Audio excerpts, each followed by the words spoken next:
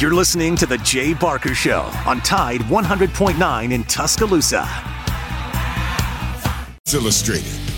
Matt Coulter, a former Alabama Broadcaster of the Year and longtime media personality, and Christian Miller, a national championship-winning linebacker at Alabama who was drafted by the Carolina Panthers.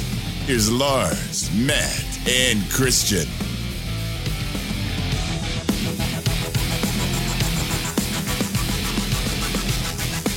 Hey, welcome into Big Noon Sports. Matt, Lars, Christian, got a full boat for you. Al Del Greco join us in a few minutes. Let's talk some Auburn and some college football with the former Auburn and NFL kicker. In addition to that, 12:30, Andrew the Bone will join us, and we'll talk some recruiting. Got a lot of questions I'd like to ask him. I'm sure Christian would as well, since he's responsible for Keeley being committed to Alabama. And then at 1:30, we'll go to Tampa and talk with one of the offensive coaches for the Bucks, and Rick Christophel, who spent close to 10 years right here in Birmingham with UAB. So all is good. It's a sunny Friday. It's Christmas in Alabama, and I'm sure Lars has done all of his shopping. I have bought 2 gifts, and I have a lot of people on my list. How about you, Lars? I've done the vast majority of my shopping, believe it or not, for my kids. No. Yeah. Oh, yeah. I if you wait and you try to go and get stuff for, my twin 5-year-old girls and my 7-year-old son, the stocks will be ravaged, right? the shelves will be ravaged. And so I learned my lesson the hard way last year, and I just got my mom a gift where every week for the next year she is going to have an authentic letter sent to her that played a pivotal role in U.S. American history. And they do it by themes every week. Could be World War II, a telegram that Dwight Eisenhower sent to the president, or could go all the way back to the Industrial Revolution or different inventions. And again, it's like it's making the past come alive. And I absolutely love this gift. Love it. That's really cool. I got to get more details on that. You're helping me out, and I guess I'm going to help my son-in-law didn't listen, but was it Last American Folk Hero, Last Folk Hero, the book that Perlman wrote? Yes. The last American folk hero. You're helping me out with a signed book there. But what do you want for Christmas, Lars? Pop up here on Santa's lap. I kind of wish I didn't say that. I want the same thing I pray for every day, and that's just health and happiness for my kids. And let me tell you something, and you'll know this, and you know this. I love Christmas when you have children and when you have grandchildren. It's absolutely the best, and even though you got to stay up till 4 o'clock in the morning, not putting something together, but trying at the same time, it is so cool to see their faces when they come down the stairs and go under the Christmas tree and see everything that they're getting. It's a wonderful time of year. It is also bowl season, Lars, and I'm in there getting ready to come to the studio, and I'm flip on. There's football at 10:30. And last I checked, and we'll get Josh to help me out, UAB was leading Miami 10-0 in the Bahama Bowl. And then right after that, Troy, another Alabama school, is taking on Texas San Antonio. And that game is at 2 o'clock. So, hey, it's here. And a lot of people like to poo-poo the bowl games. I'll watch just about any 2 teams play in a bowl, Lars. Yeah, me too. And, to me, the big question about the Bahamas Bowl was how hard were the players going to play, right? Because it was very obvious that a lot of them wanted Brian Vincent to be retained as the permanent head coach. They wanted the interim label dropped, and so I was wondering about the effort level that we would see from UAB given the coaching change and the hiring of Trent Dilfer, which I think it's a bold move. We both agree with that, Matt. It's either gonna be a spectacular success or a spectacular failure. I don't think there's really going to be too much in between, and I'm leaning. I'll tell you what, Lars. I was at the UAB basketball game as I told you guys yesterday, and I'm just standing out there in the kind of outside the court, and the tall guy just kind of flashed by me and was talking to Joseph Goodman. He goes, "Oh, well, there went Dilfer." And I went, "Whoa, come here!" But didn't have a chance to catch up with him. But the arena was abuzz with the talk about Trent Dilfer, and I'm with you. It's a swing and a miss, or it's a swing and a one of those out of the park. But I think the latter. Yeah, I do too.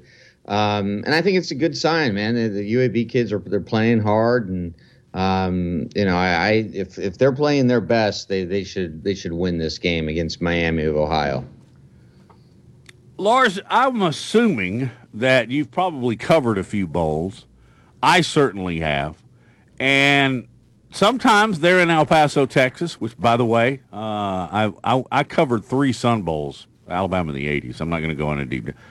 El Paso was wonderful because the people there are, I don't know if Texas is the South, but they were just like they were your friends next door in Birmingham, Alabama.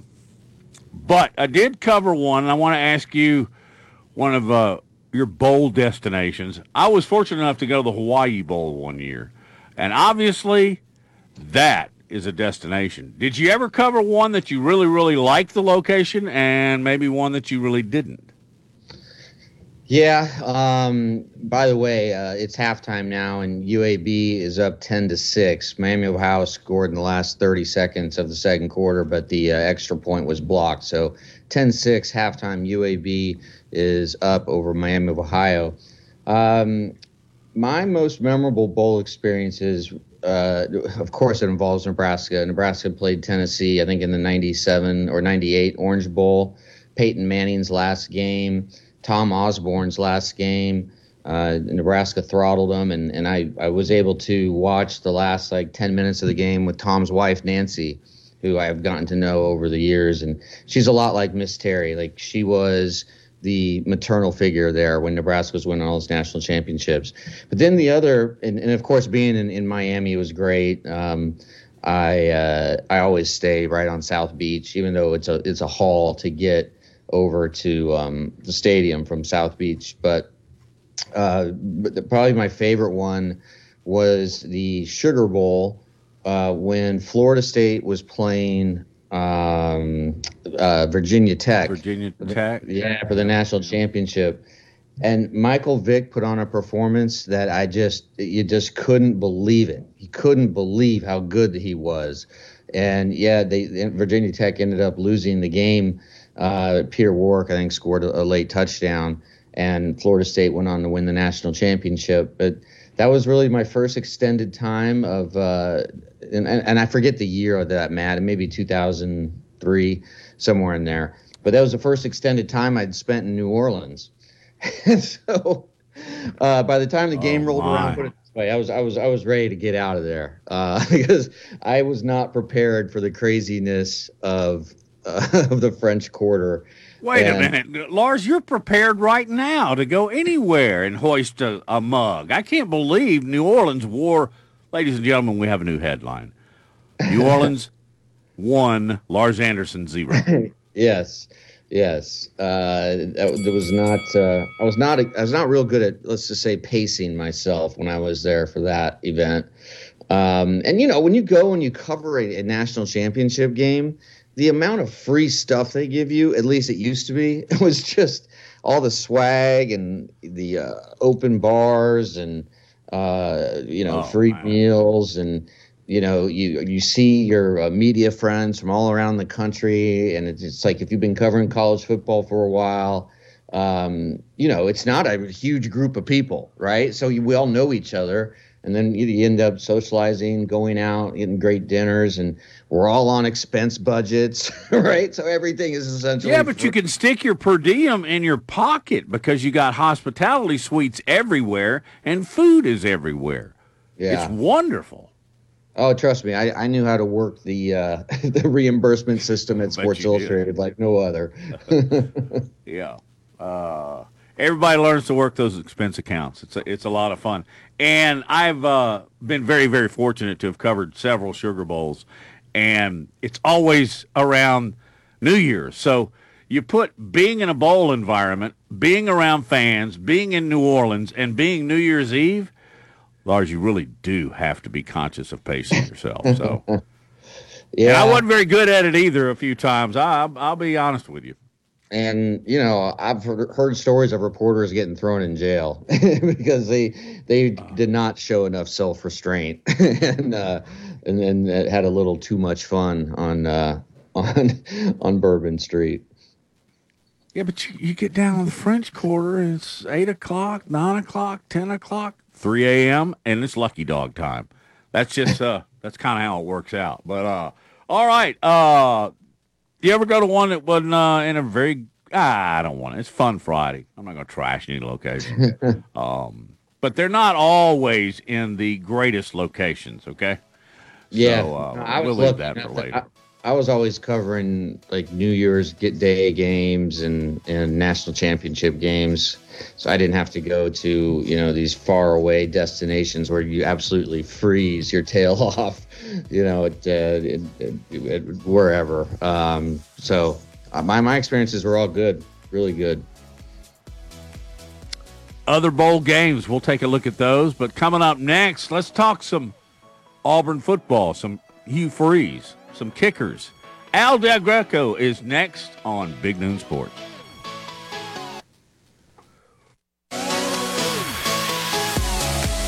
From T-Town to the Plains, this is Alabama's most in-depth analysis on the SEC. This is Big Noon Sports.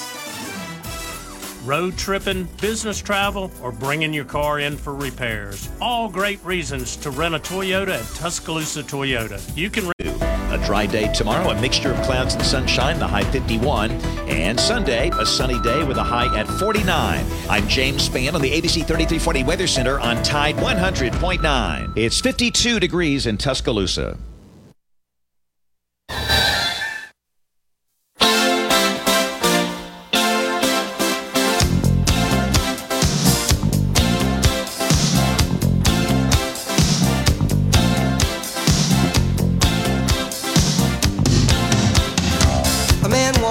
Hey, welcome back to Big Noon Sports. Matt Coulter, Christian Miller, Lars Anderson, and a very familiar voice to the airwaves in the state of Alabama, Al Del Greco joins us. Let's talk some bowl football. Let's talk some Auburn. Let's talk some Hugh Freeze.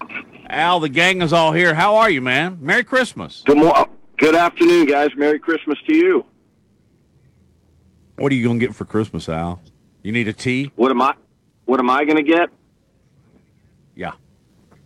I got we actually had Christmas with my kids and grandkids last weekend because Trey lives in Orlando, so they were up here and we had to do it early. And I got a set of those rock speakers that you put out on your patio that you can Bluetooth, and awesome gift.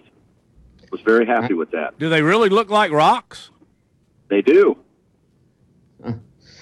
Al, we haven't had a chance to talk to you since Hugh Freeze was hired at Auburn. What was your reaction? Were you surprised? Do you think it's going to work out? Just your overall analysis. Yeah, I think, obviously he was one of the three names that circulated right off the bat. I'll be honest, my first choice was probably Deion at the moment. Just because of what he could do recruiting-wise, but I've been very impressed with what Coach Freeze has done so far on the recruiting trail. I know early signing period's coming up, and nothing's really official till you get those kids' names on, but it seems like they've got a lot of kids, a few five-stars coming to visit this weekend. They've flipped that offensive lineman from the University of Miami. So, I mean, he's done a lot more, or we've heard about a lot more from a recruiting standpoint than we ever did with Coach Harsin. So you and I and Matt and Christian and everybody knows That's where it has to start for us in order to get back where Auburn football needs to be. Al.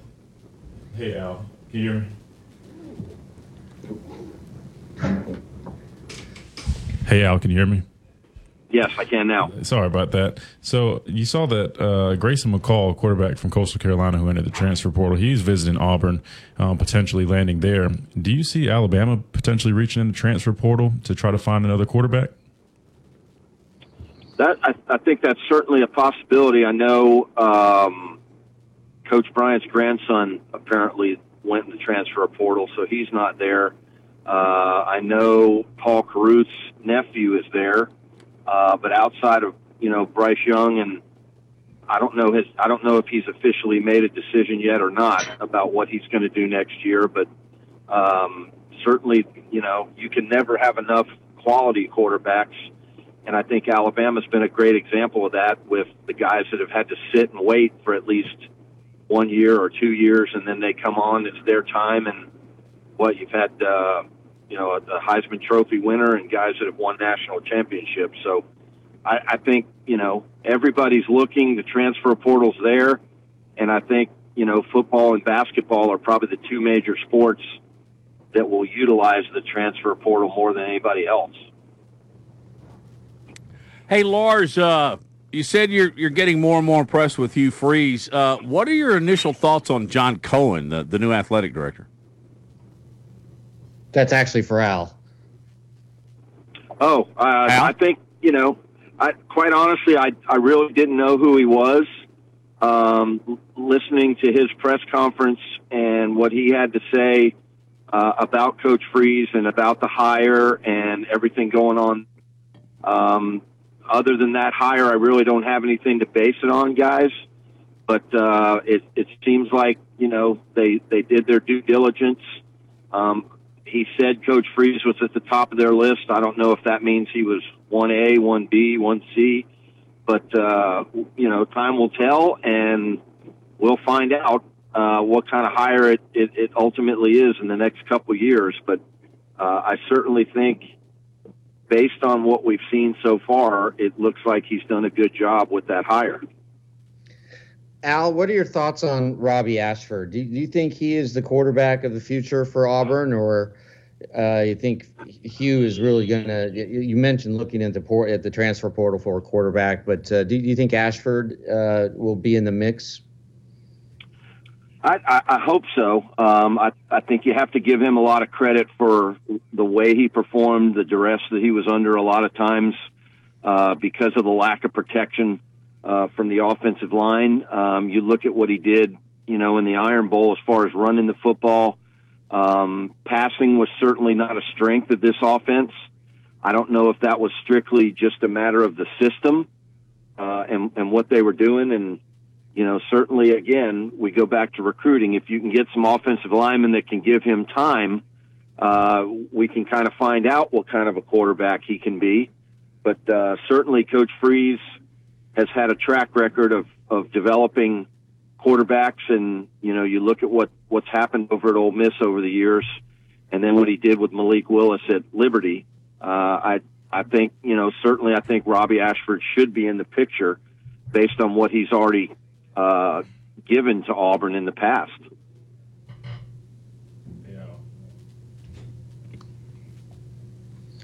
I think Christian's mic is down. Yeah, technical snafus. It happens from time to time in live radio. Hey, Al, we were talking bowls. I know you went to New Orleans for the Sugar Bowl because you kicked 3 field goals against Michigan. What other bowls did you go to, and what are your memories from them? The only other one we went to was in '82. It was then called the Tangerine Bowl down in Orlando. That's Flutie versus Bo. It was. And, great. Randy Campbell has a great story about a third down call where they went to the sideline and they called an option play to the left, which meant Bo was going to be the pitch man. And I remember Coach Crow saying, make sure you make a good read on this. If the end crashes down, obviously pitch it. If not, just keep it. And as the timeout ended and Randy kind of went back out on the field, he said, Coach Dye pulled him over and says, I don't care what they do, you pitch the ball to Bo. And he actually ended up pitching it over the defensive end's head, and Bo had to reach behind to get the ball, and went in and scored a touchdown. So Coach Dye knew what he was talking about, I guess. You know, Al, we've actually been talking about Bo Jackson quite a bit because Jeff Pearlman, friend of the show, used to work with him at SI, just came out with a book on Bo, and it went right to the New York Times bestseller list. But I'm wondering, do you have a favorite story? Like, you know, there's so many just freakish things that he did that will never be replicated. But like, did you see something in practice, or you know, just something in a game that sticks out to you? Yeah, I've got two. A baseball game that he was playing. He caught a ball kind of in right center field on the warning track and threw just a frozen rope to third base on a guy tagging up from second that never hit the ground. It hit the third baseman's glove right smack in front of the runner. It was one of the most incredible shows of arm strength I've ever seen. And then, of course, you got the one where he throws out, what's his name, Harold Reynolds, with Kansas City, which is another one. But my favorite story was we were in the Sugar Bowl, and we were practicing, and at that time, I think only one Ray Guy was the only guy that had hit the overhanging scoreboard on a punt. So Lewis Colbert, our punter, obviously was trying, and he probably spent a good 20 minutes figuring out, you know, what yard line do I need to kick it to get the trajectory right, where I'm not kicking it straight up in the air and all that. And so he finally hits it, and everybody kind of went nuts. And Bo took a ball and was standing flat-footed on the 50-yard line and just leaned down and threw the ball, a football, up, and it went past the screens that were there and into the metal rafters that held the scoreboard up. And everybody kind of just looked at each other, and he took another ball and he did it again immediately right after that. And we were just like, you've got to be kidding me. I love that. I love that story. I'm sure Pearlman would have loved to put that in the book. Did you ever, I don't recall if Bo returned kickoffs, but there was never a time in practice where Bo breaks through and it's Bo Jackson versus Al Del Greco, was there? No, but I was with the Packers, and we were in training camp up in Milwaukee, up near Milwaukee, and he was playing with the Royals, and they were in town playing the Brewers, and it was on a day off, and one of the news guys from Green Bay asked if I wanted to go see him at the game. So we went over for the game, and it was before the game, and naturally he got us down on the field, and I went down there and I just kind of walked up to him, and he was like, "Oh my God, what are you doing here?" And John Mino was the news guy's name, and he did an interview with Bo, and he goes, "All right, Bo, I've got a scenario for you. Al Del Greco's kicking off. You're returning kicks for the Raiders. You catch one and you break through, and all it is you and Al." And Bo started laughing like uncontrollably, and he said, "You know what? I would probably be so scared of Al that I'd probably fumble the football or something." It was the least possible answer I thought he'd come up with. But if Bo Jackson returned a kickoff and was running, there was no way in the world I was ever going to catch him. That's impossible. And I definitely wouldn't have stuck my head in there to try to tackle him, because that would have been very painful, I think. Yeah, absolutely. About feats here. How about what? I'm talking about feats. What's the longest field goal you ever kicked in practice? In practice was in Houston. It was outside. It was really windy one day, and it was 67 yards. And in a game, it was in a dome in San Antonio, it was 57 yards. And I don't know. Al, Merry Christmas. Merry Christmas, guys. Always a pleasure. I wish you guys nothing but the best, and good luck to everybody in their bowl games. Everybody stay safe. You too, Al. Thank you. Coming up next, we'll talk recruiting with Andrew Bone. From T-Town to the Plains, this is Alabama's most in-depth analysis on the SEC. This is Big Noon Sports. O'Reilly. Protect your vehicle's engine with Syntec at O'Reilly Auto Parts. Syntec Premium Full Synthetic Motor Oil is formulated for today's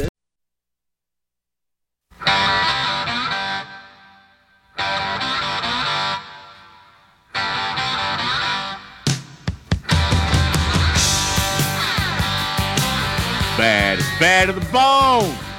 UAB's leading 10-6. Don't forget Troy and Texas San Antonio play at 2 o'clock this afternoon. So you got Alabama football all day long. By the way, Troy and Texas San Antonio, the only bowl with 11-win teams each. Both are 11-2. Troy has really had a great year. So anyway, we want to talk some recruiting. That's why we're bringing Bad to the Bone, Andrew Bone. Andrew, I'm going to steal Christian's question here. Did Christian Miller have a lot to do with the signing of the edge linebacker out of Tampa, Keon Keeley? Yeah, I'm sure he had a conversation or two with him, but obviously big commit this week with Keon Keeley officially jumping on board. We've talked about Keeley for a long time. I mean, this was a guy that we felt like he was going to eventually commit to Alabama. We weren't sure, when it was going to happen, but he ends up making that decision on Monday, which is obviously really big for Alabama.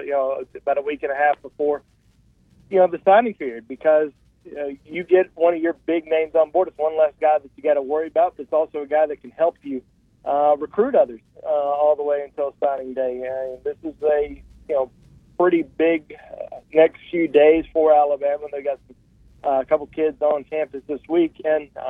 We got some guys that are not doing anything this weekend and kind of just letting the next sitting around the next few days trying to make a decision on what they're going to do. And these last recruiting pitches from coaches, trying to make sure they feel like they're a priority target. And, it's going to be interesting to see what happens over the course of the next 5 days, leading up to this early signing period. Because Alabama currently sitting with the number one recruiting class in the country. They've got 25 commitments.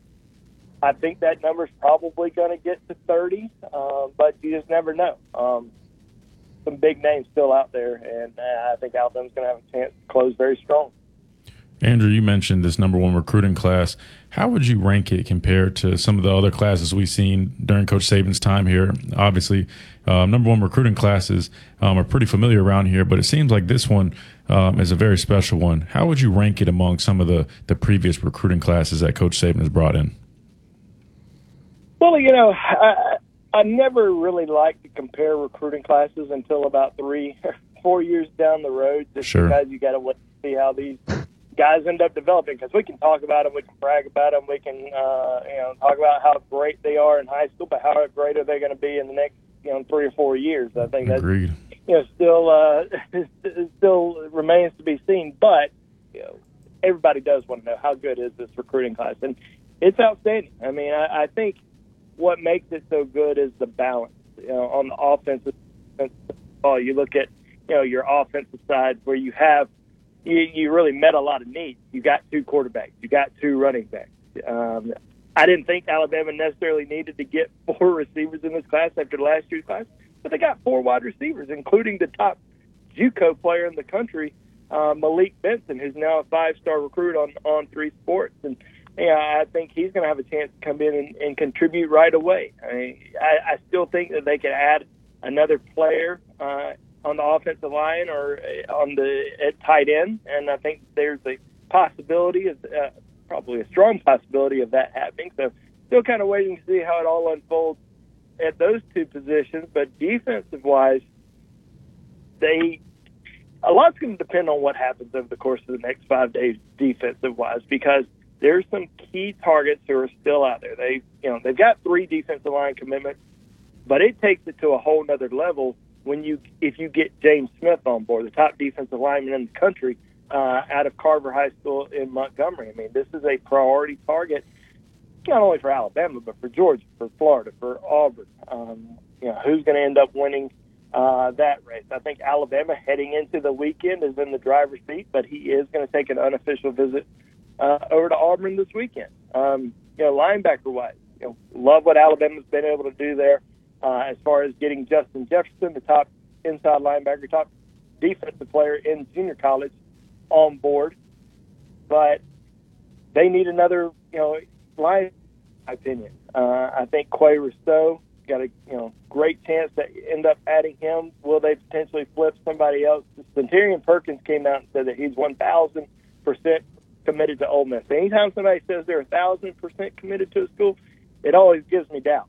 I feel like every time somebody says they're 1,000% committed, they end up flipping or going somewhere else. So I'm gonna be watching Centurion Perkins, pretty closely still over the next week, especially if he decides to push things off and sign in February. But then, defensive back wise, I mean, you got the best defensive player in the country, in my opinion, committed in Caleb Downs. I think he's a Minka Fitzpatrick type player.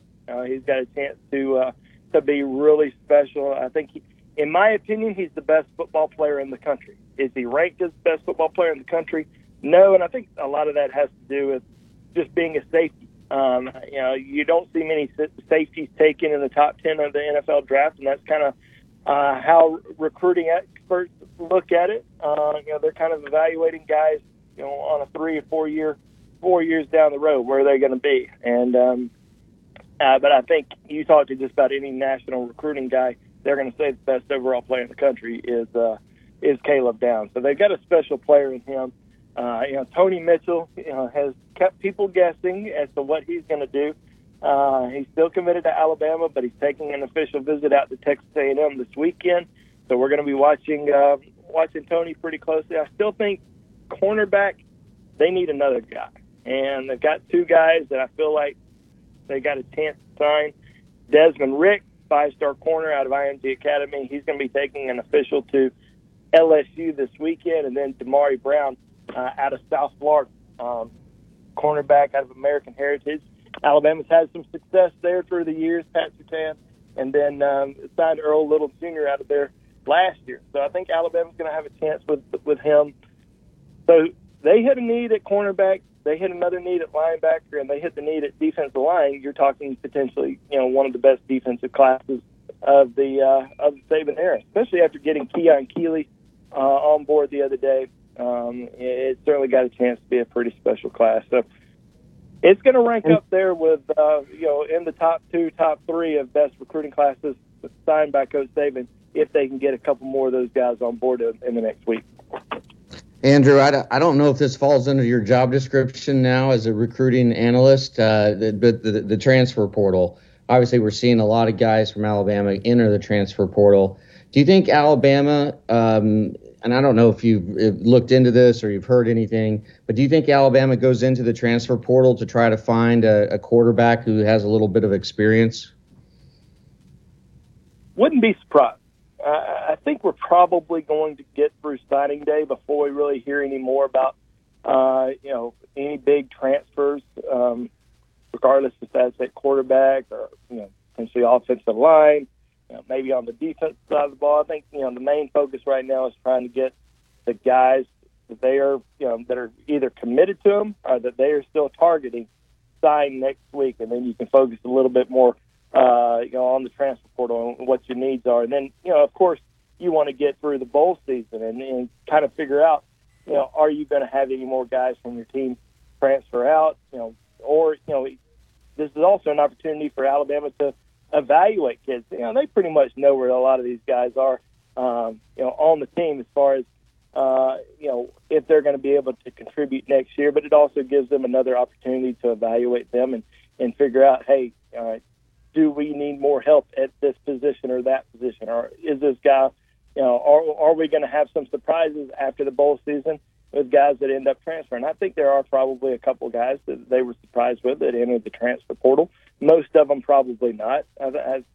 People always kind of freak out when all these, players enter the transfer portal, whether they're starters or potentially freshmen that have a chance to start in the next couple of years. But I don't think Alabama's really shocked by any of the guys who entered the portal or worried too much. There might be one player or two that they still might be trying to recruit to keep on board, but I don't think it's necessarily a bad thing with these guys entering the portal, because you're trying to go after guys that are going to help make your team better. You're going after guys in the portal. You're going after guys in high school, junior college, and it gives you another spot on the team to try to add an additional good player.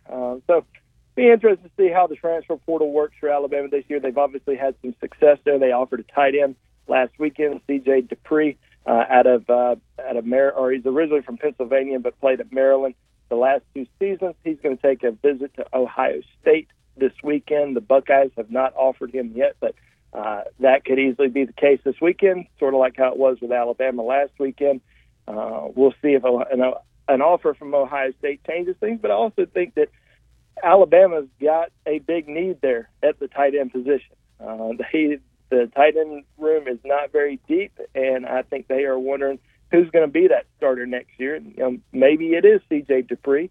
Maybe it's somebody else that we're not even talking about just yet that might enter the portal, or they might bring in for a visit. But they're going to do some work in the transfer portal, but I think most of that work is going to happen after signing day.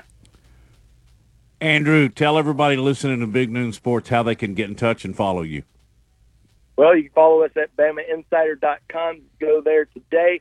We're part of the On3 Sports Network. It's only $10 for an entire year subscription, or you can just pay $1 for 4 months. So pretty good deal over there to get all of our recruiting content on there for free. But we also provide team coverage. Clint Lamb, Jimmy Stein do a great job on the team front for us at On3, and we have Joseph Hastings also on the recruiting front. So we've got it covered on BamaInsider.com. You can also follow me on my Twitter handle at Andrew, the letter J, Bone.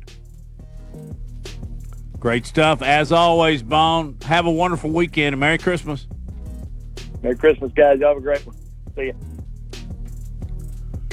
Lars brought up, and then we talked with Bone about the transfer portal.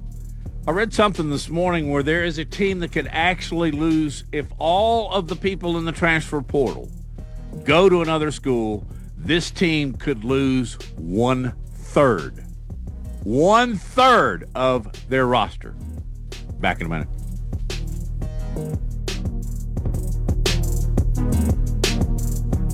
Covering SEC sports like kudzu on the roadside. This is Big Noon Sports.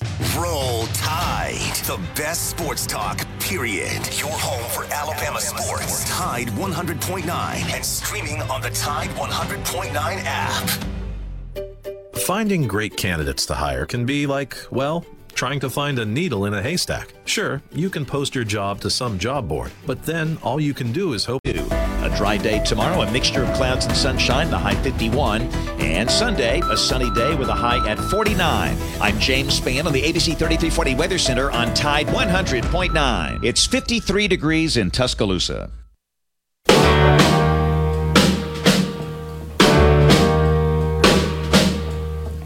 Walking through a party in the county jail. The prison band was there, they began to wail. The band was jumping and the drum began to swing. Like a little Elvis on a Friday afternoon before Christmas. Welcome back to Big Noon Sports. Christian Miller, Max Coulter, along with Lars Anderson. There's a story out. It comes from The Spun. Sometimes I like, sometimes I no like. But anyway, guys, I'm going to do a little bit of math here, okay? How many players are on a college football roster at the FBS level that are on scholarship? Lars, what's the total? I thought it was 85. It's 85. Yeah, it's 85. Okay. Roughly 1/3 of that would be somewhere around 25 to 30. There's a report out here that says that Texas A&M now has 25 players in the transfer portal. Did y'all see that? And is that just mind-boggling? I don't even know where to begin with that one. I think that reveals that there is some problems behind the scenes there, and things haven't gone the way that Jimbo Fisher had envisioned when he was reeling in all these 5- and 4-star prospects. But I think it's indicative of a program. I mean, again, you don't want to overstate and say it's a program in crisis, but it's a program, I think, that just sort of collectively is struggling to find its feet, Christian. No, I agree with you, Lars. And for a program to have that kind of recruiting class and to have so many guys just piling in the portal, I think it's very telling on what's going on behind the scenes within that program. And obviously a lot of the players are upset about something, and they're not happy with being there. So I think Jimbo Fisher has a lot on his hands right now, and he's probably scrambling, trying to figure it out, because losing 1/3 of your scholarship guys is that's a big challenge to face. So I'm curious to see how he plans to figure this one out.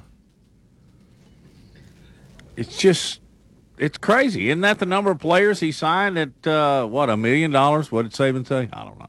But it is just another indication, like we're all agreeing here, that Jimbo's lost it. Guys, I mean, Lars, seriously, how much longer is he going to stay there? It's an $89 million buyout, but, I mean, sometime some oil baron's going to have to come up and get rid of this. Yeah, there is the money there. If things get bad enough, it will happen. But it's just, it's coming from all different position groups, and this is the opening of the can of worms. I mean, we talk about how you can build a program faster than ever now because of the transfer portal. But, man, your program can crater faster than ever now because of the transfer portal. So it works both ways. And to have this mass exodus, again, I think it reveals a sort of a larger issue that is going on behind the scenes. And we don't – I certainly don't know what it is. Jimbo, obviously they had a very disappointing season. And, I mean, Christian knows this better than anyone. What is the thing that cures all problems? And that's winning. And they just didn't win enough last year. And you could argue that they were the most disappointing team in the country. I think they started the year, ranked 6th in the nation, and, ended the year losing to Auburn. So, and then Auburn's obviously at a low point in their program too.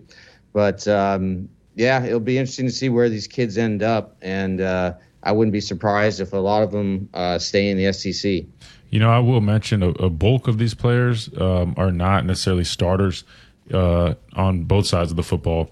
However, it makes you wonder, what kind of vision was being sold to these guys during the recruiting process. It seems like, nowadays these kids, they're looking for that instant gratification. They want to come in, they want to play right away. Not to mention they probably were, being sold this dream team, as you might put it.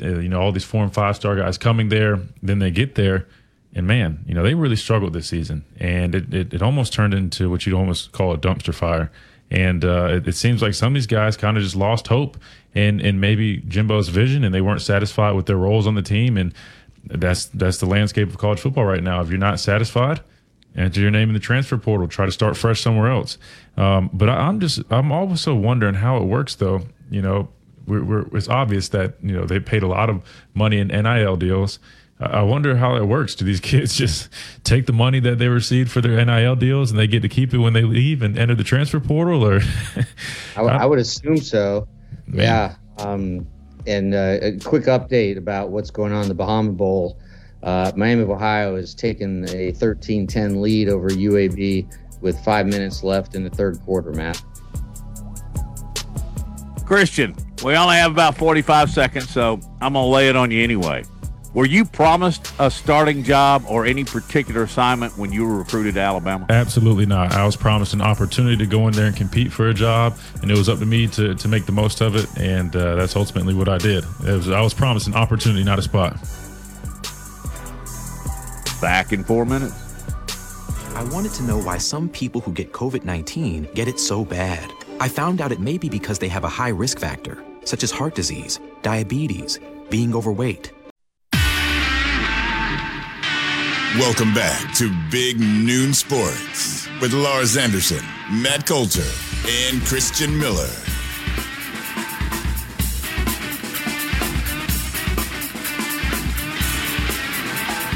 Back on Big Noon Sports. It's Matt. And you got Lars, and then in Tuscaloosa, you got Christian Miller. Appreciate everybody dialing us in. We are now in Anniston, Gadsden, Birmingham, and Tuscaloosa, and we're going to grow that footprint and offer more and more people the opportunity to listen to the show because the content is just outstanding. UAB, what was the latest now, Lars? You had it a minute ago. Did Miami score? Let me see here. Yeah, it's 13-10. Miami of Ohio is still up, but UAB is in scoring position to tie, if not take the lead with a touchdown. Is heading into as the fourth quarter has just begun. All right, and later today, in fact, in an hour, Troy will take on University of Texas San Antonio. Both teams 11-2. Mentioned this just at the end of our first hour. Texas A&M has a possibility of 25 players going in the transfer portal.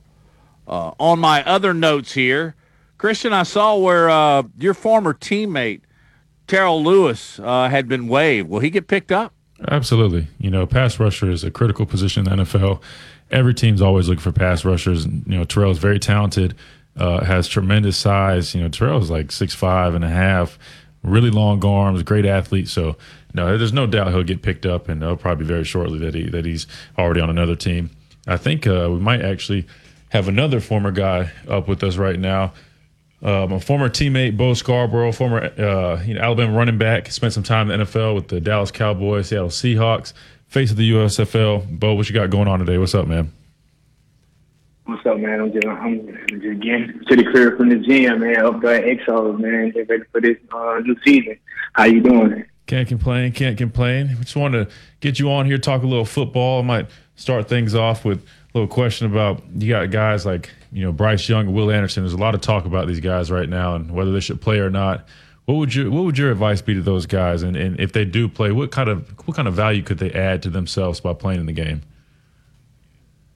For me, I would say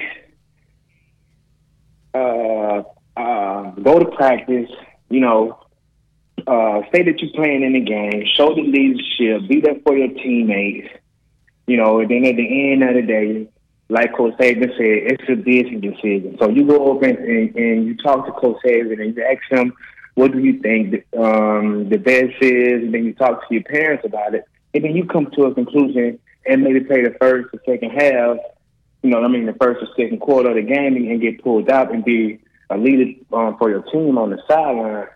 But I would say that it would help them out a lot if they did play, and if they didn't play, it wouldn't hurt them at all. But like I said, it just shows the leadership that they have, that they play, and shows them their teammate that they are with them through that storm that they're going through, and that they with them for that last ride. So if it were me, I would probably, that's what I would do. And then let Coach Saban make the decision to pull me or keep me in the game, because, like I said, if we was in the SEC playoffs, the SEC tournament, in the playoffs, and go to the national championship, but we stayed not played in, or we only saying we're not playing because we're playing for bowl game. It is. Every bowl game is important, because every bowl game you get a ring. It ain't a national championship, but it's a bowl game. If that makes sense. Yeah, no, that makes perfect sense. Looking back at this season, obviously, things didn't necessarily go as planned, but still a good season, 10-win season. If you had to pinpoint one thing that you felt could have been better this season? What would you say kind of contributed to some of the shortcomings? I would say the coaches, man. I didn't see the connection. You know, I think that was that played a real big part of it.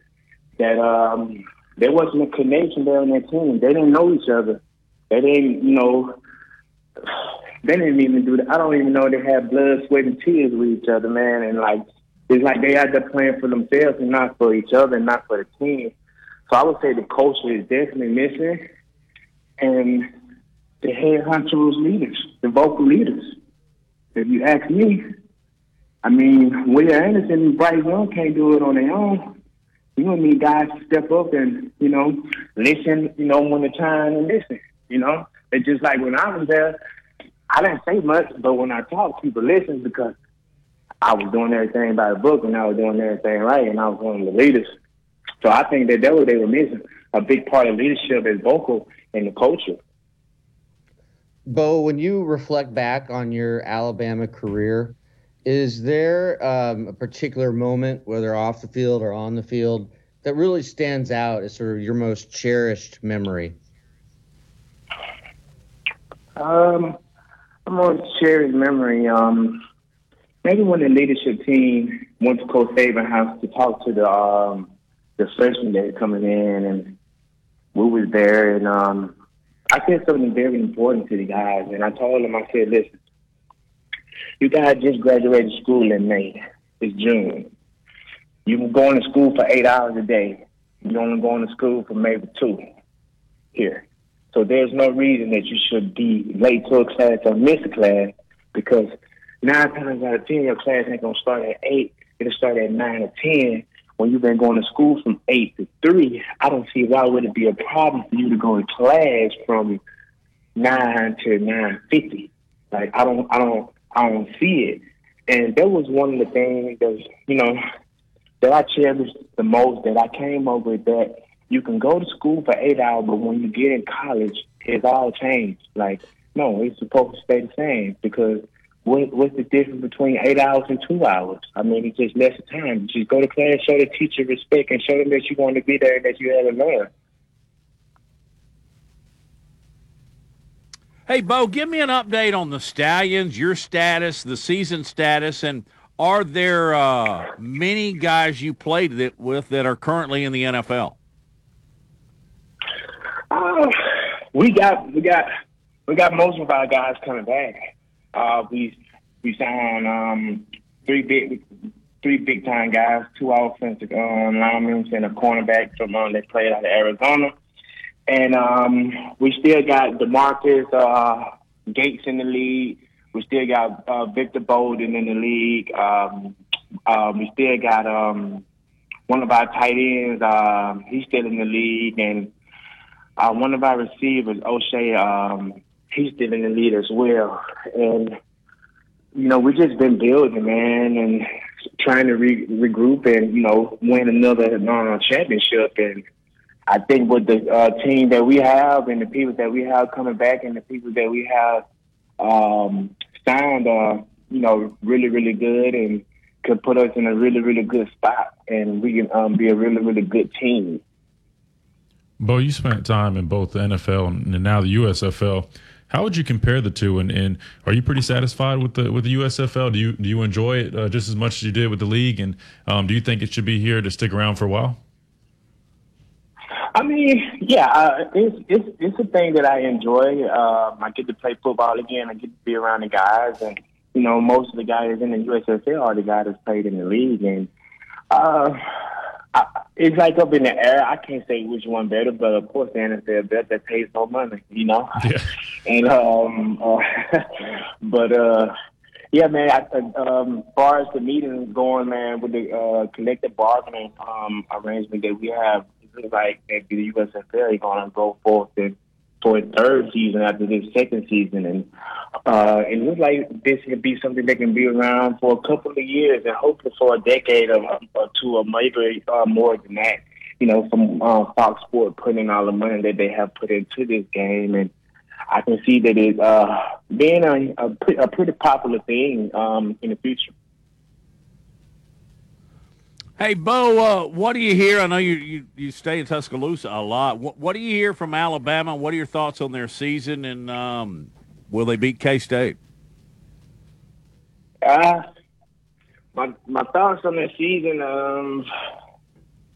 I think that we had a young team, and that we got a young team now. We just need some guys to step up and take control. And it's really hard with this NIL deal, man. And you got to get guys to buy into the system and buy into the program, and it'll be easy that way. And we got a big running back coming in out of Georgia, Justice Haynes, and I think that he's gonna bring that thought back, that running back that the university used to have. I think that he's gonna be a really, really good player for the university. Maybe not his first year, but definitely I can see him taking over their running back spot. I mean, that's all I have, man. That's all I can say is that they need to get the coach back, and the guys need to buy into the program. Bo, in chatting with Christian the other day, he told us that he was he connected with Keon Keeley, the 5-star defensive end outside linebacker that signed with Alabama. Do you talk to prospective recruits and sell them on what it's like to play at Alabama? Well, I talk to the recruits, and I don't sell them on anything, I tell them the real deal. So is can you handle the real deal, or do someone have to sell you on something for you to come to the University of Alabama? Like I told Justice Hayes, I told him the same thing that I just told you guys. I told him that he can be one of the guys that bring the dump back and running back and bring the culture back, coming to the University of Alabama. And, if you need help along the way, I'm here to, to help you. And a long list of guys, Trent Richardson and Derrick Henry, Mark Ingram, Ed Lacy, T.J. Yeldon, Kenyon Drake, Josh Jacobs, Damon Harris, all them guys, Glenn Coffey, all the guys are still in the picture, man. And, you'll be a family, one of us. And, it's not going to be easy. It's going to be hard. There's going to be times that you're going to be discouraged, but you got to have the courage and the knowledge to stay focused and not get knocked out. But if you do get knocked down, you got to have the power and the strength to get back up and do it again and try it again. But, I talked to Keon as well. We had him on the podcast, and like I said, I don't sell guys or anything. I tell them the real deal, and I think that's what made Justice Haynes cut off his 2-home visit after Coach Saban up there. And I'm kind of mentoring and calling them and checking on them maybe once a week, twice a week. Same thing I'm doing for the young guy over there at Northridge, man, the cornerback, TJ, man. I'm mentoring him as well, man. He's a great guy. He has A's and B's, and he just needs someone to help him out. And I wish that someone would do the same that I'm doing to others. So, but yeah, I pretty much talk to recruits, but I don't sell them, man. I just tell them the truth, and they either like it or they don't like it. All right, Bo, we're going to let you go, but as we roll out and go to break, tell me something everyone wants to know but doesn't about Christian Miller. Oh, man. I don't know about that one. I mean, this guy, did he pull up to the station where he motorbike yet? I don't know if they know I ride a motorcycle. I think. I don't know if they've seen the motorcycle. I sold my last bike. I don't have one right now, but yeah, I don't know if they know I ride a bike. That's a good one. I think, yeah. See, he's a biker. He want to be in the biker club. So in a biker club, they're looking for members. Christian Miller would be one of your new members to come on to the biker club. Hey, real quick before you go, Bo, tell us tell the listeners how they can find you and where they can hear you. I know you got a new podcast going on right now. Go ahead and let them know how they can listen to it. Oh, yeah, man, I got a new podcast under the Bama Standard. You can find me on YouTube, the Development Focus Point, right under the Bama Standard. You can also find me on Twitter, 5-Star Bo, and on Instagram you can find me with Bo Scarborough. And we also do live podcasts on Tuesday on the TDA magazine. And you can watch that at 6:30 p.m. Central Time, 6 o'clock Central Time, 7 Eastern Time. And the development focus point would be on Wednesday at 7:30 Central Time, 8:30 Eastern Time. Good stuff, man. Thank you, Bo. Really. Hey, thanks, Bo. We'll talk again real soon. Merry Christmas. Great stuff. Thanks, Bo. Merry Christmas. Happy holidays.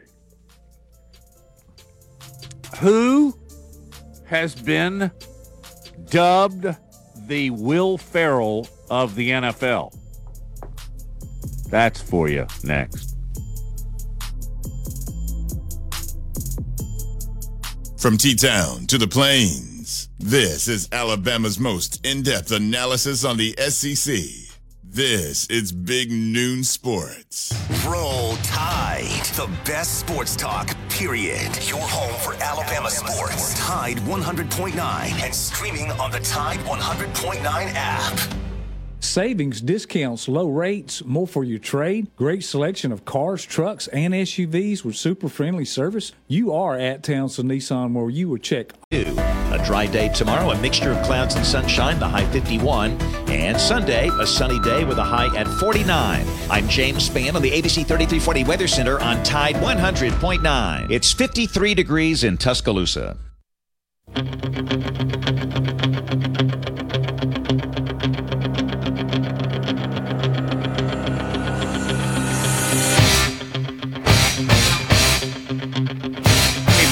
On Big Noon Sports, Matt, Lars, Christian Miller.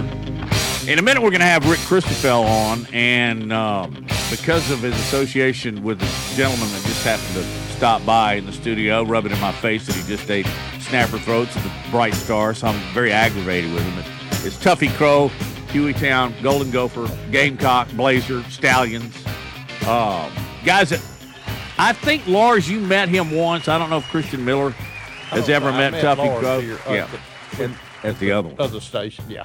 Place. And we're going to play a little trick on Rick Christophel when he comes on at the bottom of the hour. He deserves it. But, guys, welcome, and here's Tuffy. But, Tuffy, you were telling during the break about Raleigh Dodge, the Stallions, and this is one of my favorite stories. And let me tell you, that says a lot because Tuffy's got more stories. Remember you used to say that Carter has little pills? Yeah. Yeah.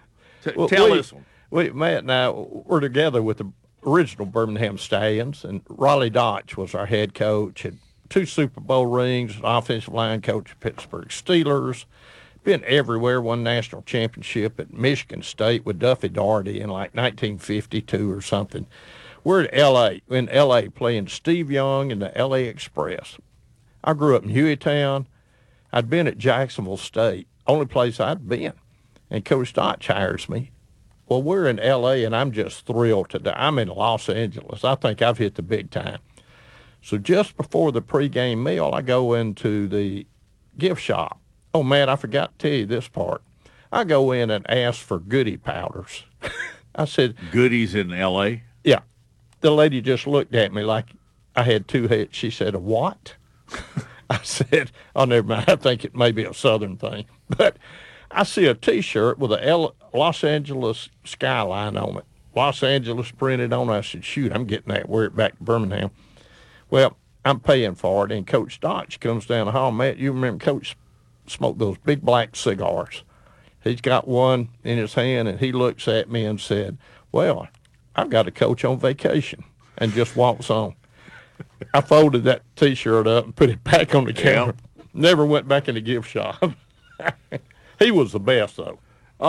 He was awesome, and Lars, you probably experienced the time when this was allowed, good. Yeah. But you could sit down and have scotch with Raleigh, and he'd start singing "Oh Danny Boy." Oh my gosh, make you cry. And make you cry. But we would go on road trips, and that was not all that unusual. No, Lars, you can't do that with coaches. Heck, I went to bowl games and drank beer with the players. in Hawaii. Yeah. Oh God. Try to drink more beer than Wayne Bolt. Yeah. The only way you can do that now is really to embed with a team and for either a book or a magazine length extensive long form piece. But certainly I've spent plenty of late nights with Bruce Arians. That's what I was about to say, Lars. and with Rick. Rick is BA's running mate, and Rick can hold his own. Yeah. When actually to be on that staff at Tampa, you must be able to hold your own because Bruce is the pace setter. I remember when he was with when Bruce was with the Arizona Cardinals. It was during training camp, and I was just really getting to know him. And we were, collaborating on a book together. And I'm up in his suite at the hotel across the street from the stadium, and it's training camp, like I said. And it gets to be 9 o'clock, and then 10 o'clock, and then 11 o'clock. And Bruce, who's a former bartender, is sort of behind the bar. He's making drinks for everybody. And, it became a sort of like test of your manhood if you didn't want to be the first one to leave, but that way, right? And then, early the next morning, I think we stayed up till 2. Early the next morning, I see Steve Keim, who's the general manager and still the general manager, who's in a bit of a trouble right now because the Cardinals are so bad. But I see Steve Keim in the morning, the GM, and he's like, "Are you coming up to the suite tonight, Lars? Are you banned enough? Can you do it?" and so, my liver wasn't too happy about that. But hey, I got great material from that, Matt. I bet you did. Hey, how about the lake in Georgia, Lake Oconee, where Bruce and Rick and all those guys live? And Lars goes over there too because isn't that where the Beamers are, Lars? Yes. Yeah, it's like a coaching convention, isn't it, Lars? Yeah, it is. The Beamers have a place there. Ben lives there. I think Dan Mullen has a place there. I think Kirby Smart has a place there. And for those guys, it's really just a summer home that they don't get, frankly, that much time to spend there. But Bruce and his wife live there year round, and it's absolutely just spectacular. And Bruce has an annual golf tournament that's held right there. And it's just strange that all of these guys, they compete against each other.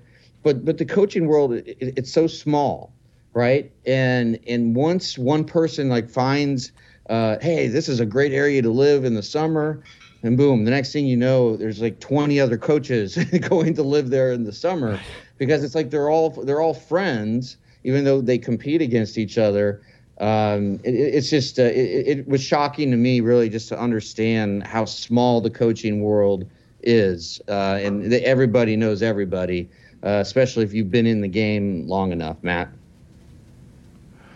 And then there's that little bitty thin 1 mile wide island down in the Gulf that only people like Saban and Dabo live. Yeah, and that's not a lake. That's not a lake house. I wonder is Saban's lake house north of Atlanta better than the ones to the? I'm not sure. I hadn't been to where Saban is. I've heard it's beautiful up in the mountains. You can imagine. I think it lists for $7 or $8 million. Yeah, I think it looks like the Marriott over here. So. I can't even drive into that neighborhood. Hey, when we get back, Rick Tristefeld, longtime coach here in Birmingham at UAB, will be joining us from Tampa to talk about the Bucks and all, and we're going to surprise him a little bit with Tuffy Crow being in the studio. You're listening to Big Noon Sports.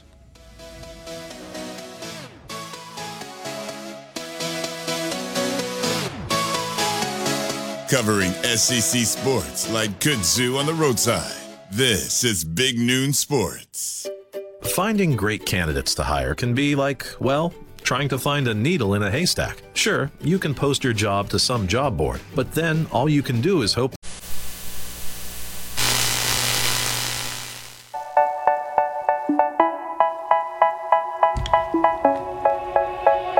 They say, oh my God, I see the way you shine. Take your hand, my dear, and place them both in mine. You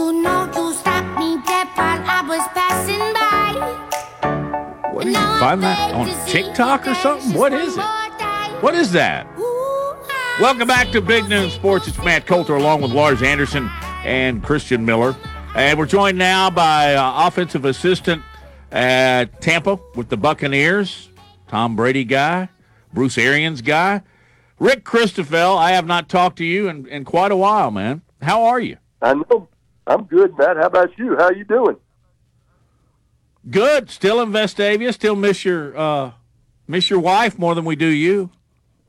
I don't get to see her much now. Just to let y'all know, Rick's wife, Connie, was a part of the Vestavia school system the length of time, and she had the pleasure, maybe not so much a pleasure with the last one that went through, of educating all three of my children. And she lived to tell about it. Make sure and give her our love because she's just a fabulous person. I will, Matt, and she talks very, very highly of your children. Let me tell you. Hey, Coach Christophel. Yes, sir. Have you ever cooked chicken at the Friday night dinner at a hotel? More than once. I cooked eggs the next morning, too. Hey, this is Tuffy. I thought you were working on the farm. I made a trip down to the big city to send him with Matt today. Oh, Lord. I'll tell you. What are you doing? I came down Christmas shopping. I heard you were going to be on the show, and I couldn't pass it up. Well, I know to tell some stories. Oh, Lord, don't do that stuff. He would be in trouble. Matt would be off the air. Yeah, I know. Truth be told, Rick, he came over here to eat at the Bright Star, and he came in here. Hey, Rick, let's talk some Buccaneers football here for a minute. Where are you? I know you'd like to have several more wins here, but give us the update. I know it's tough sledding in San Francisco for darn sure, but give us an update and tell everybody what we really want to know. We want to know about Tom Brady. Well, Tom's as good a guy as you want to meet. He's a thorough pro. He does what he's supposed to do. He's very positive during practice. Works with the guys well, And to be real honest with you, we haven't played. I think people are going to say this. We haven't played up to what we should be playing, and we've had a lot of injuries. But that's part of this business. Usually, the NFL is called, is a league of attrition.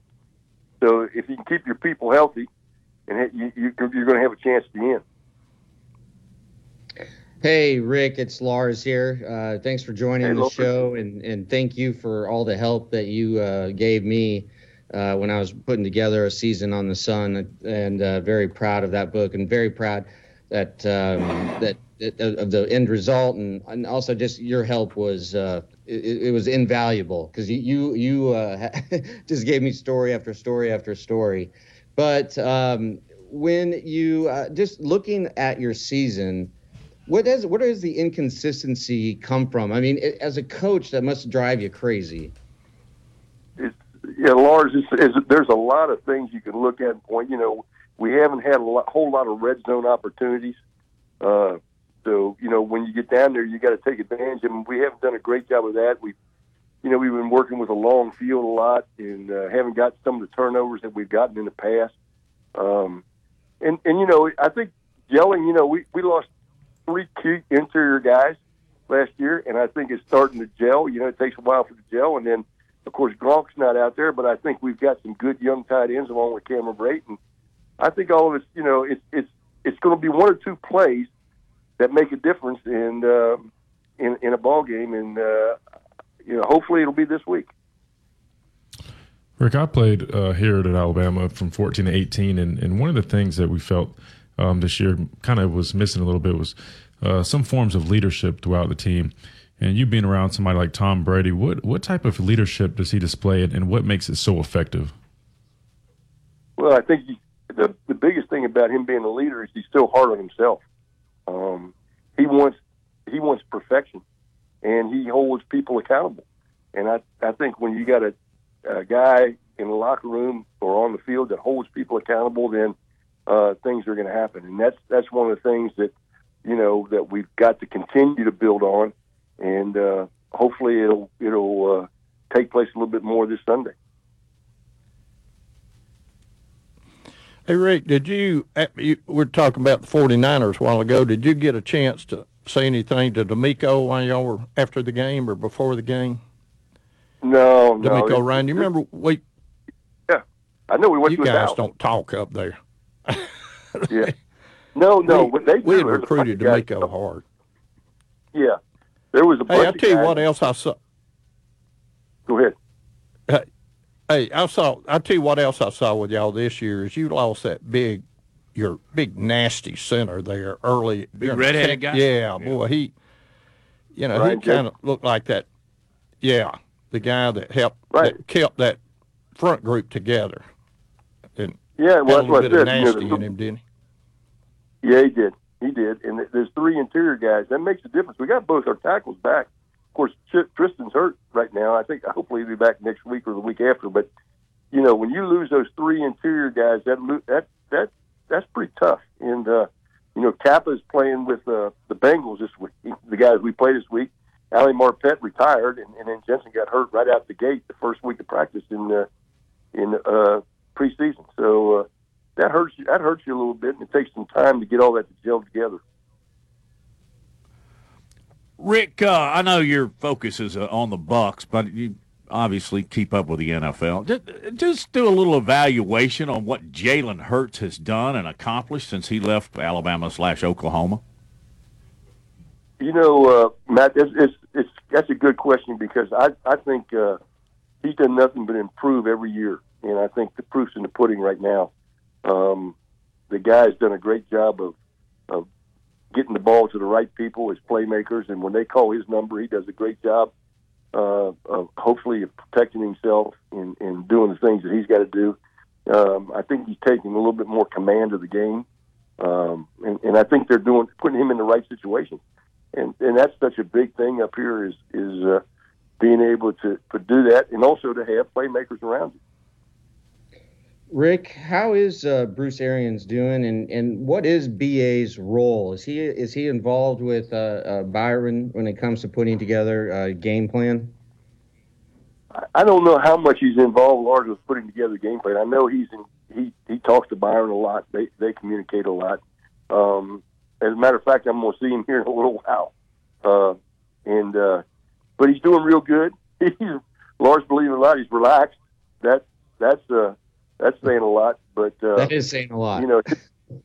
Yeah. And I think he's. Would he like to be there? I think you always want to be there as a coach, but I think he's kind of stepped away a little bit and given himself some breathing room. Rick, you were a member of a Super Bowl football team, Super Bowl 55 with the Tampa Bay Buccaneers, and that's something not many people will ever get to experience. Could you just talk a little bit about what goes into a championship-winning team, specifically a Super Bowl winning team? Christian, the biggest thing is, I think what I alluded to, we were pretty much healthy through that whole year, and we got some people back. And going through that, if you remember, we had 3 real tough games right before our open date, right before we had our open date, and we got shellacked by somebody. I can't remember. I forget. It may have been the Saints. But then we came back and we went on a run. We ran the table and won 8 straight. And I think what happens is that whole thing, that focus, you get that focus back, and like you said, the leadership was there, and we had guys that made plays, and they didn't think they were going to lose at that point. And once you get that feeling,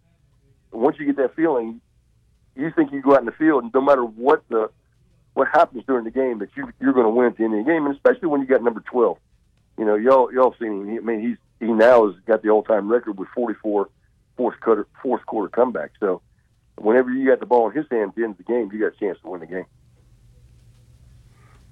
Rick Christofel is our guest. We're going to wrap it up with him. He's coach with the Tampa Bay Buccaneers. Tell me a Tuffy Crow story since he's telling them on you. There aren't any. Y'all bull. I could tell from Memphis to Cincinnati to.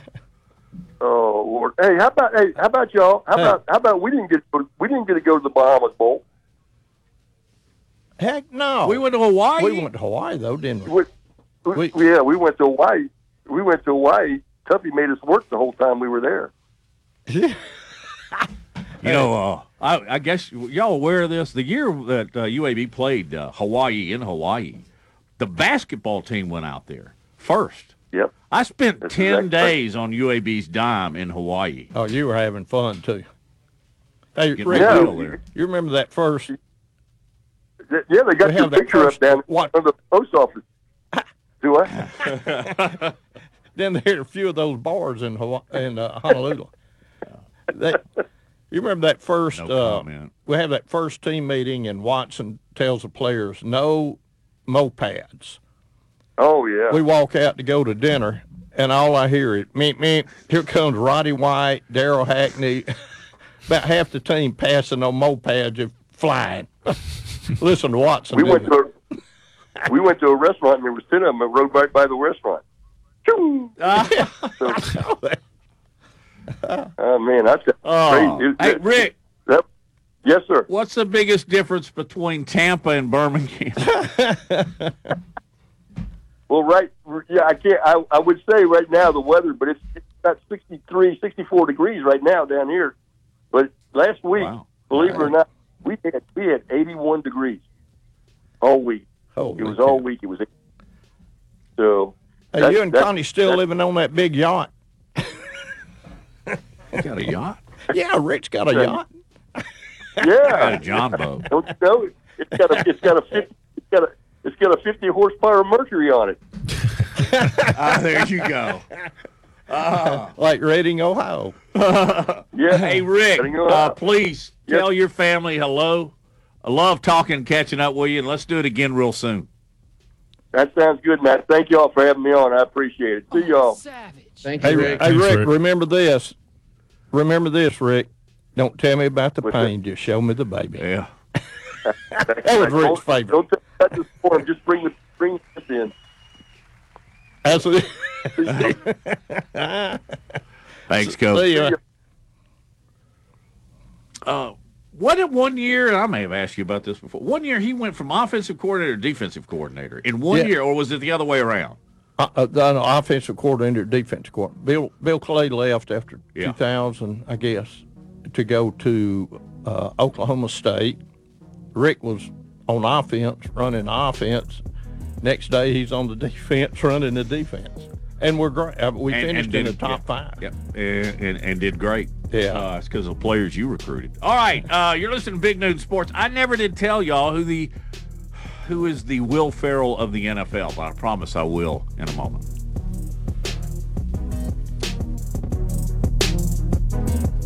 The best sports talk in Alabama. This is Big Noon Sports. Roll Tide. The best sports talk, period. Your home for Alabama sports. Tide 100.9 and streaming on the Tide 100.9 app. Has the pandemic affected your business? Even with more and more customers going online in the past 5 years, online business has grown greatly due to the pandemic. Now more than ever, it's important to have a dry day tomorrow, a mixture of clouds and sunshine, the high 51. And Sunday, a sunny day with a high at 49. I'm James Spann on the ABC 3340 Weather Center on Tide 100.9. It's 54 degrees in Tuscaloosa.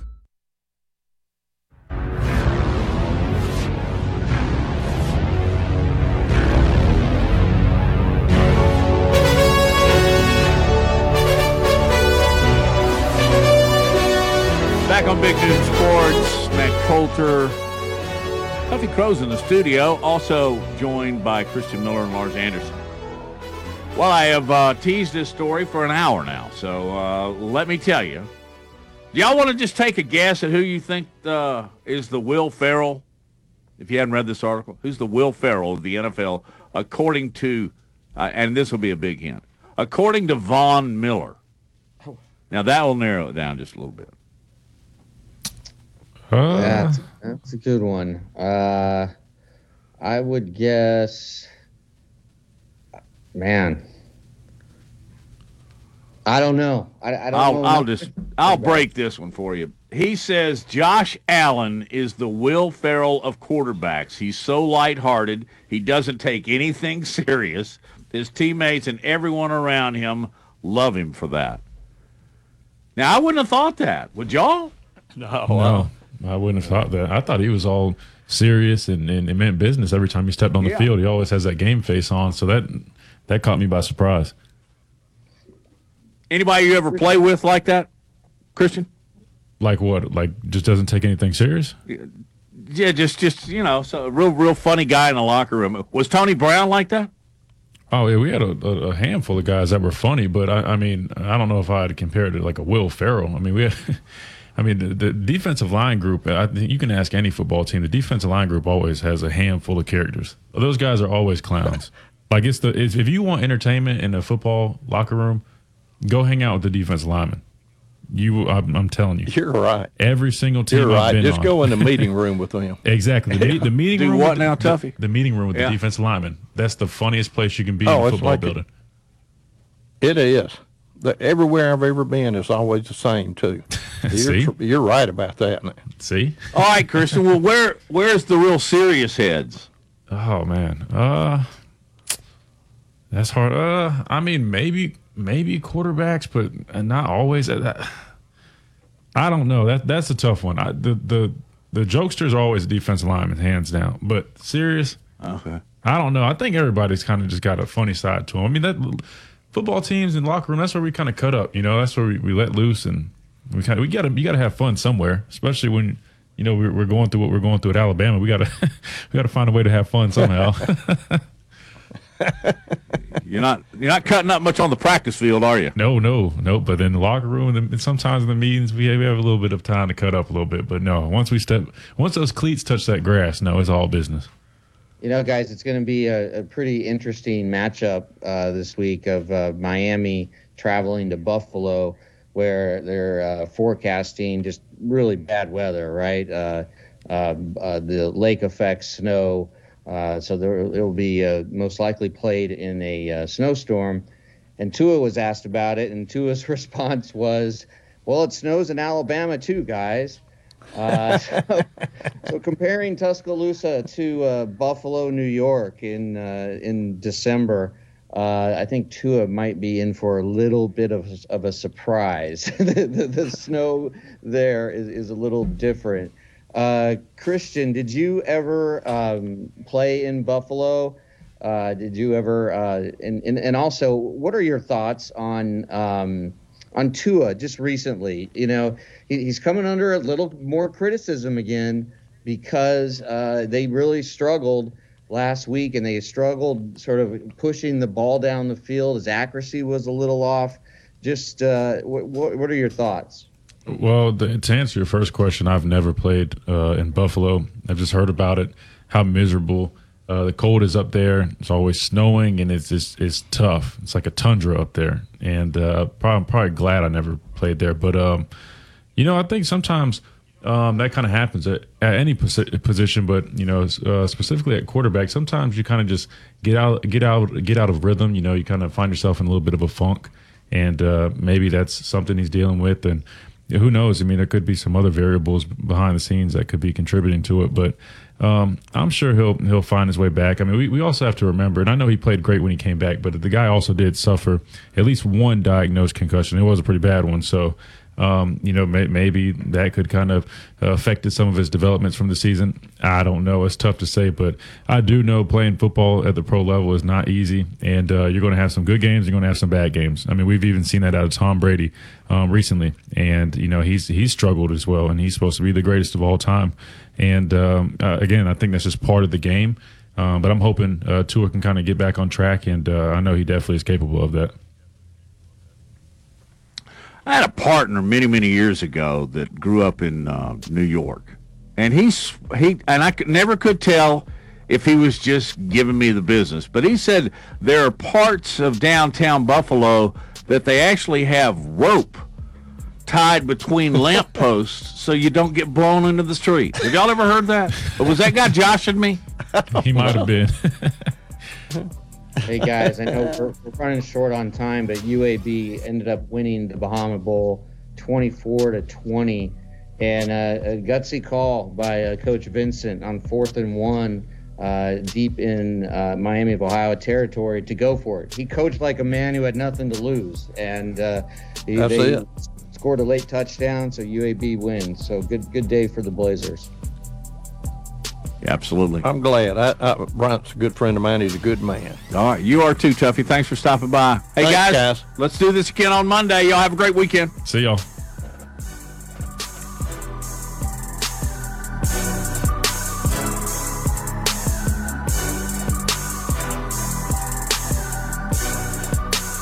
I'm Joel Clark, a Select Quote agent, with a true story that could save you hundreds of dollars a year. A woman named Linda just called. Her husband, Ray, has a group life insurance policy